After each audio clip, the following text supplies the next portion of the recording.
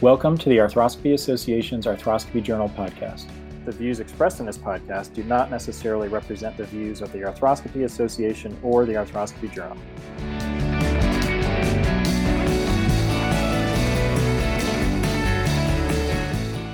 I'm Dr. Chris Tucker from the Walter Reed National Military Medical Center and founding editor of the podcast. Today on the podcast, we will be concluding our discussion of the business of orthopedics and practice management pearls and pitfalls with Dr. Jack Burt. If you remember from last month, we had left off discussing the pearls and pitfalls for early career surgeons, both in residency and within the first 5 years of their practice. In this episode, we will focus on the established surgeon, opportunities for alternative revenue streams, and transitioning out of practice. So without further ado, we will resume the discussion.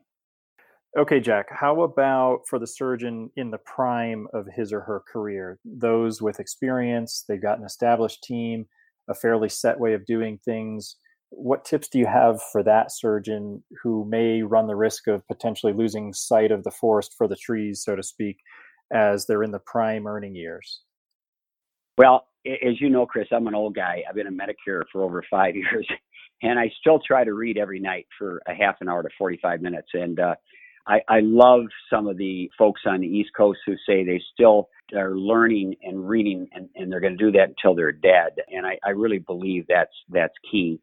Get involved in an organization that you love. I know, Chris, for example, you're involved with Anna. I think that's awesome. You know, even teaching family docs, for years, literally over 30 years, would offer at our hospital. They had a small family practice program associated with the University of Minnesota.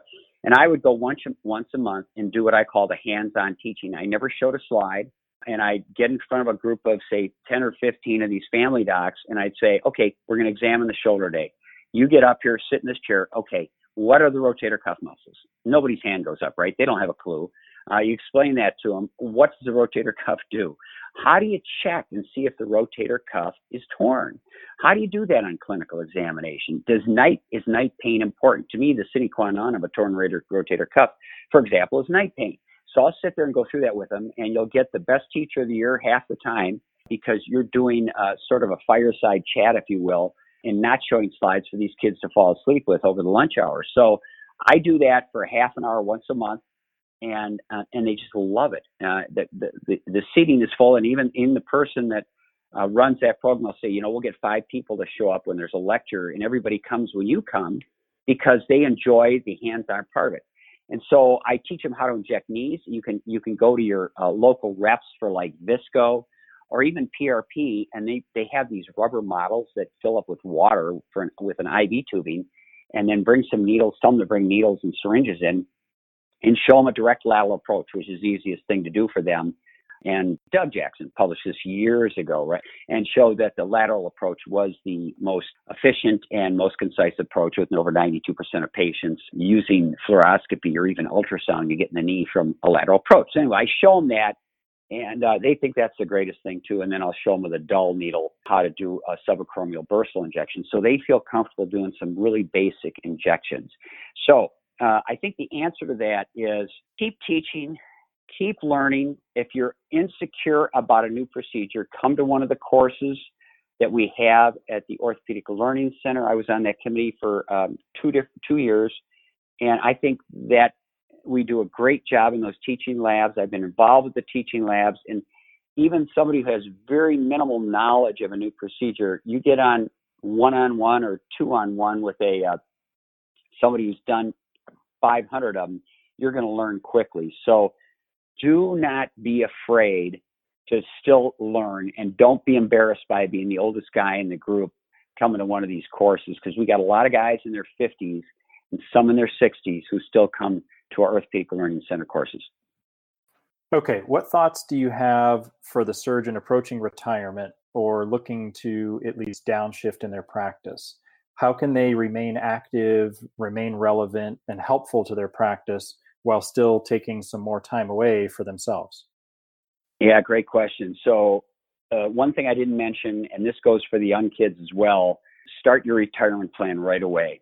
Get into a defined benefit pension plan if you can. If you're employed, put the maximum amount away, because I got to tell you, people ask me what you should have upon retirement, and I'm embarrassed to give you the number, but it's a lot more than you'd think, because the truth matter is when you get to 70 and a half, you take out 4% as a maximum required distribution. So let's assume you've got $5 million saved, and some of you may be staggered by that number, but other people will tell you need to have $10 million saved, and a lot of you are just picking yourself off the floor now, right?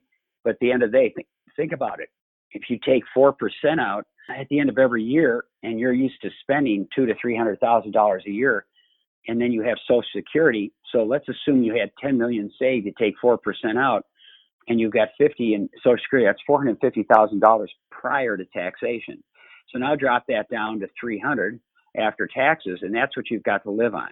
If you have 5 million saved, that's 200,000 plus Social Security. That's 250. So my approach is, unless you've got 10, 15 million stacked away, which is not likely for the majority of doctors, I would make the argument that you should consider doing something post-retirement or working out with your group a situation where you can make a couple $100,000 a year by seeing patients, referring the surgical procedures to them, and doing, say, 2 or 3 half-day clinics. That gives you a half day to play golf, tennis, do whatever the heck you want to do. Take a couple weeks off every month or two, or every 2 months, let's say, and keep working a part-time basis. One of the things I can tell you for sure is really in demand as you get older, and I'm saying older, saying 60 plus, even in your 50s, however, is medical legal work. I started an independent medical evaluation company in 1995, sold it in 2016 to a company that does $1 billion, that's with a B, $1 billion worth of independent medical exams and legal evaluations and medical record reviews every year. It's estimated, after I had a couple of meals with this guy who owns it, who's a gazillionaire, as you can well imagine, there's $26 billion of medical legal work out there. So I tell people, and I do this myself, I do a half a day of medical legal work now per week, and I make as much in a half a day as I would have in 2.5 days of practice net. And the reason is you can charge a lot of money to do medical legal work when you've got 30 years of practice behind you, because if you've got good credentials, you're still board certified, it's very tough for a young kid coming out trying to do some medical legal work and having an opinion that's different than yours match up to yours when you can say, well, yeah, I've done several hundred of these or several thousand of these, and this is the way it is after a motor vehicle accident, for example, or after workers' comp injury. That doesn't mean you have to be a whore. It means you just got to be honest, and you'd be just shocked at how much in demand you are. I'm booked out 2 months to just do a half a day of medical legal work where I make several $1,000s in a morning doing that kind of work, and it's just easy money. And there's no risk. You walk away from it afterwards. There's no patient care involved. So I've told a lot of past presidents of ANA who are involved doing this now. I've told a lot of my friends who are in their 60s, and they think it's great, because if you only have $4 or $5 million saved and you're used to a lifestyle which requires a little bit extra money besides that 4% of that $5 million in Social Security, it's nice to have $150,000 or $200,000 extra coming in, which you can do well into your late 70s and only work a half a day or 2 half days a week to get there. So bottom line is start looking at that kind of work activity, even though it's not a kick. It's not a lot of fun. It's not like putting a totally in or doing knee or shoulder arthroscopy. But the bottom line is there's a huge, huge need for that kind of work. So I think it's important for that extra potential income stream, because older surgeons are very precious commodities in the medical legal field. So as you're trying to cut down, work with your group, something that they'd be happy with, because you're going to know a ton of people in the neighborhood, and you can refer all your surgical cases. They're going to love you for it. They don't have to pay you a fortune. And if you want to do that versus the medical legal, or do that a day a week, a day and a half a week, and do a little medical legal for a half day, you can still have a very enjoyable time in retirement and just working a very, very part-time practice with virtually no stress associated with it. Again, fantastic advice, Jack. Okay, can we discuss some concepts that apply universally across the board to all practicing surgeons, regardless of the phase of their career? I'd like to hear your thoughts on the current and future states of things like ancillaries, passive income, alternative income streams. I know we touched on a few of those in that last response, but potentially even some non-clinical opportunities. What can you tell us about those? Yeah, so it's fascinating. There's some CMO jobs that are out there. There's some consulting jobs. The problem with that, and I've been offered some of those, is that they require 5 days a week. And I'm at my age, I just don't want to do that anymore. 2 days a week is great, but those are some things you can do. I know that some docs are doing evaluations on professional athletes to check for disabilities. They're doing disability evaluations. So those are some non-clinical opportunities aside from the ones that I've talked about. I think ancillaries are definitely here to stay, and that is significant passive income. And one of the things that I've told people who are employed by a hospital system or by a big healthcare system, and Dave Glazer, the attorney, can validate the comments I'm going to make because he's said it many times, is that you can make that argument that you deserve to be much higher than that 50% MGMA threshold by stating, look, at the guys in my area, in my practice area, are making $750 to $850. That's the average salary. I know that because I have friends who are doing it. For you to sit there and tell me I'm doing the same workload and only making $400 to $500, and the difference is they're making an additional $300 to $400 in ancillary revenue. So the administrator then will respond, well, we can't do that because we can't give you ancillary revenue. It's owned by the hospital. So your immediate counter should be, fine, raise my RVU to $80 per RVU. Well, we can't do that. It's above the threshold. Well, but you're missing my point is how I respond back. If everybody else in the community is getting all this ancillary revenue, why the heck shouldn't I have a higher RVU base to allow me to achieve a higher salary position? And that's the way a lot of employers are doing it. And I can tell you they do that in St. Paul, Minnesota for their employed docs, and that's why these guys are making the same as the private docs. They do that in Minneapolis, Minnesota as well, so that the employed docs don't have the desire to quit working, even if they might have a short-term no-compete, and go with a private group. And that's the way you keep a really good employed physician group, and they're still making a fortune for the hospital system.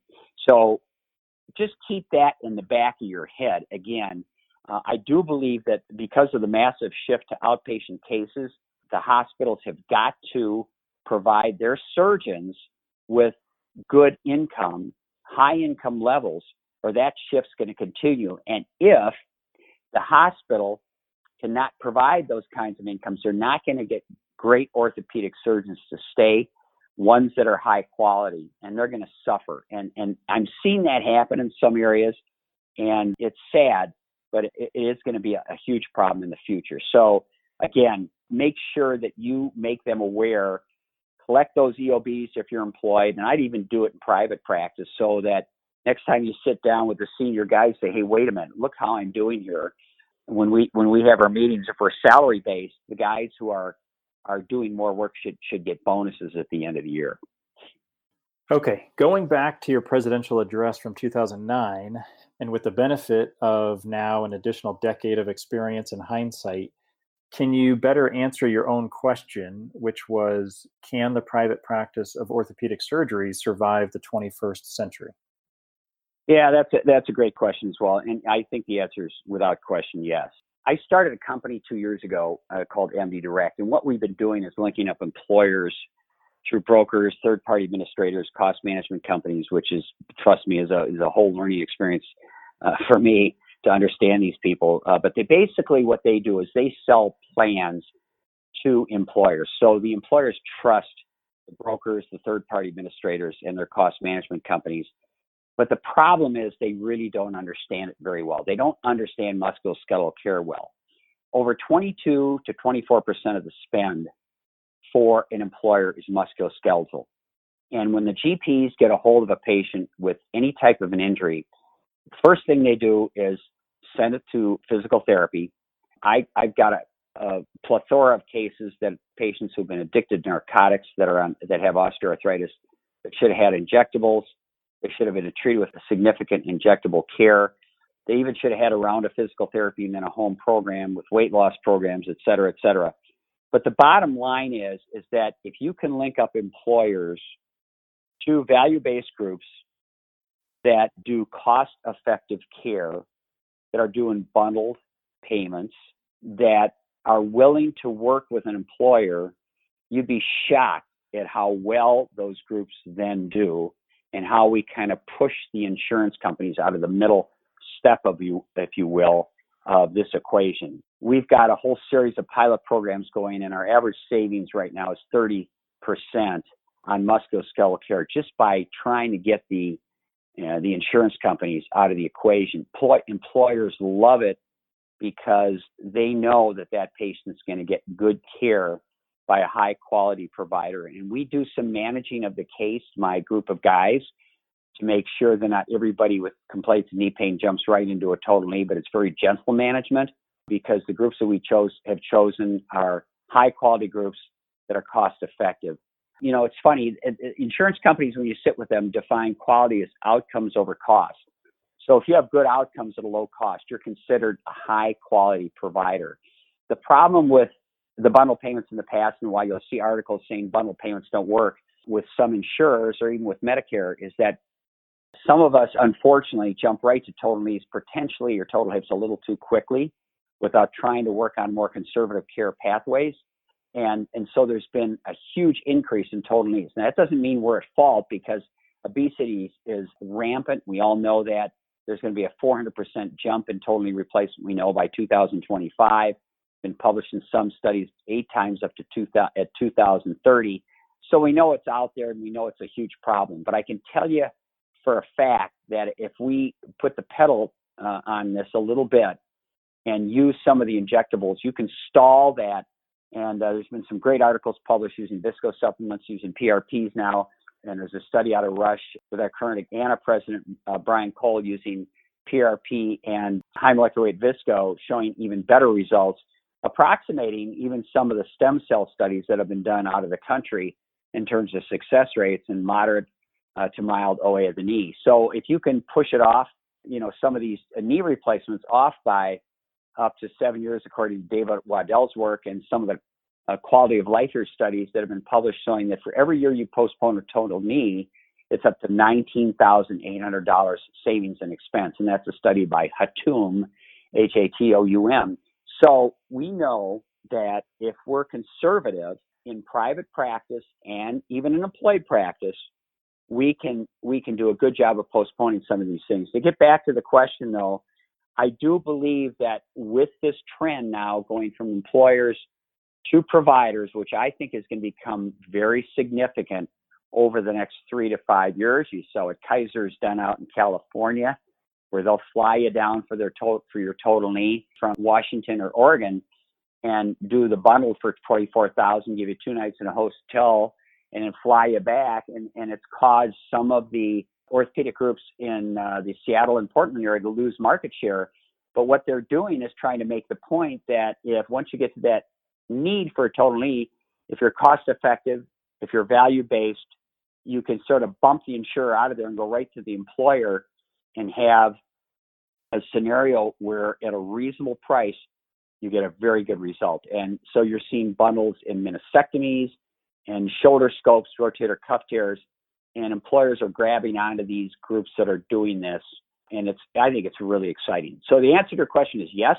For private practice, I think they're going to do very well, especially those that have their own ASCs. The only caveat there would be if groups like Tenet and some of the massive companies like United Healthcare buy out the practices, then what might happen is you'll be forced to work where they want you to work, which hopefully will be at the ASC that they just bought out from you, because they're going to want you to be efficient.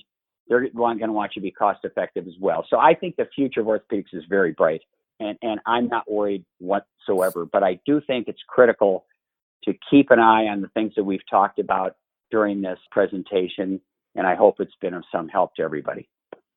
Absolutely. I think that's encouraging and optimistic, and I think as long as we have buy-in as the surgeons, I hope the future is bright, as you say. Now, in closing, I would be remiss if I did not capitalize on a rare opportunity to put you on the spot It is likely a little known fact amongst surgeons of my generation that Dr. Steve Burkhart was actually one of your junior residents when you both were in training at the Mayo Clinic.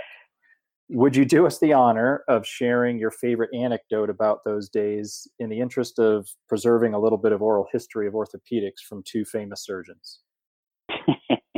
Well, that's funny because Jim Moran, who became president of the Knee Society, and there's an institutional lecture at the Knee Society every year for him.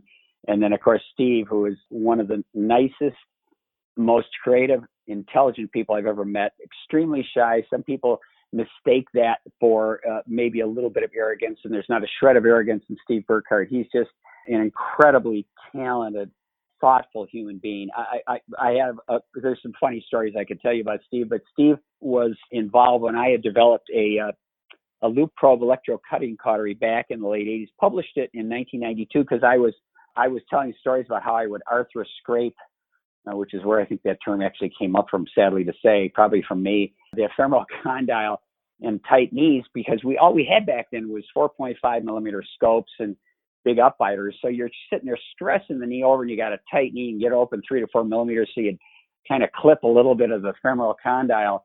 So I got involved with Concept, which was a arthroscopic company back then, developing this loop probe electrocautery, which was this little V-shaped cautery with an open wire at the end, so you could stick it under the femoral condyle, bend a little bit, just get back, and it lifts out the torn meniscus and not even touch the femoral condyle. The problem is you have to use glycine. I had Steve Snyder use it for a while, and the problem was you had to burn your way into the joint, which turned off everybody, and you were using something electrical inside the joint, which of course everybody does all the time now, but it scared the hell out of everybody back then.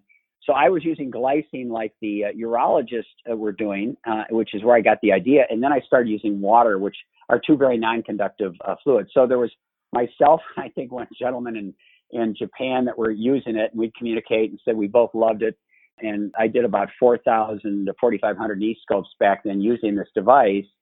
And Steve tried it, and for some reason ended up using 18 liters of glycine, I think, or some huge number of liters, because he was having some difficulty in the knee back then because he wasn't doing a lot of shoulder arthroscopy. And one of his patients got temporary blindness. So he brought that up at a meeting, and I laughed about it. And I said to him on the phone, I said, wait a minute, Steve, when would you ever use 18 and 19 or whatever it was, 10 units, 10 liters of glycine? He got real shy and got very quiet in the back and didn't say anything anymore. But of course, then the rest is history with him. He became this absolutely brilliant shoulder surgeon. And the truth of the matter is, using glycine, if you stay under 5 liters, which I'm sure most of you, when you do knee scopes, probably aren't using more than 2 to 3, there's never been a reported case of temporary blindness in the recovery room, which has been reported, by the way, in the urologic literature for extremely long cases. So Steve went on to become a brilliant resident at Mayo, and probably the most well-known arthroscopic shoulder surgeon in the world, and has been a good friend for 40 years. And I don't think there's enough superlatives you can say about Steve Burkhart. I mean, amazing human being. Well, I think the funniest part of that story is that it had to do with knee arthroscopy and not shoulder. Yeah, exactly.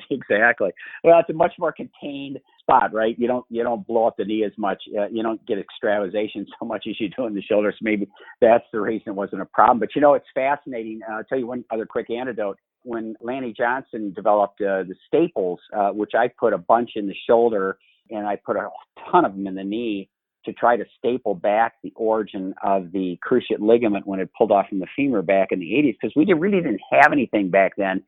And then I came up with the idea of using a hamstring tendon and looping it through the staple and punching it up there, and then putting it at about 11 o'clock, right? Because I didn't know any better. But the truth of the matter is those worked really pretty darn well if you put them in tight, and then just brought them down through the tibial insertion of the cruciate, and then attaching suture and tying them over a screw.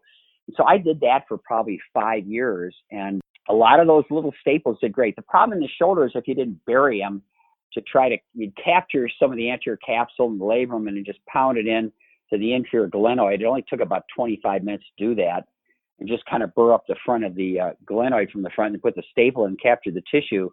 And those work okay for a short time frame. And then, of course, we started to use the cautery, you remember that, and just kind of go up and down, and that would shrink down the capsule, and those didn't work at all well.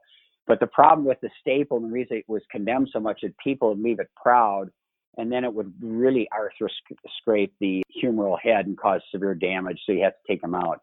But you had to really bury the darn thing so they would cause a problem. So that was the way we would treat early dislocations of the shoulder and doing anterior cruciate ligaments. And Lanny was, you talk about pioneers in their field. He was really a true pioneer of the field. And I'll tell you one last quick anecdote before we leave. I don't know if you ever heard the story about how the Arthroscopy Association got its name, but Bob Jackson, Lanny Johnson, John McGinney were sitting down one day, and this has got to be, I think, 1980 or 1979, and they were going to call it the North American Arthroscopy Association.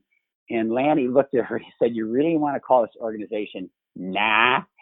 And so it got changed to ANA, so people wouldn't say the NA organization. So anyway, that's how the name ANA actually was introduced. Well, I'm sure there's a lot of worse acronyms that they could have come up with. Jack, I'm always so grateful for your time and mentorship. Thanks for sharing your time and your thoughts with us today, and especially for the hard work you've put into advancing the practice of orthopedics throughout your career on behalf of all surgeons and patients. Dr. Burt, thank you again for joining us. My pleasure, Chris. Take care.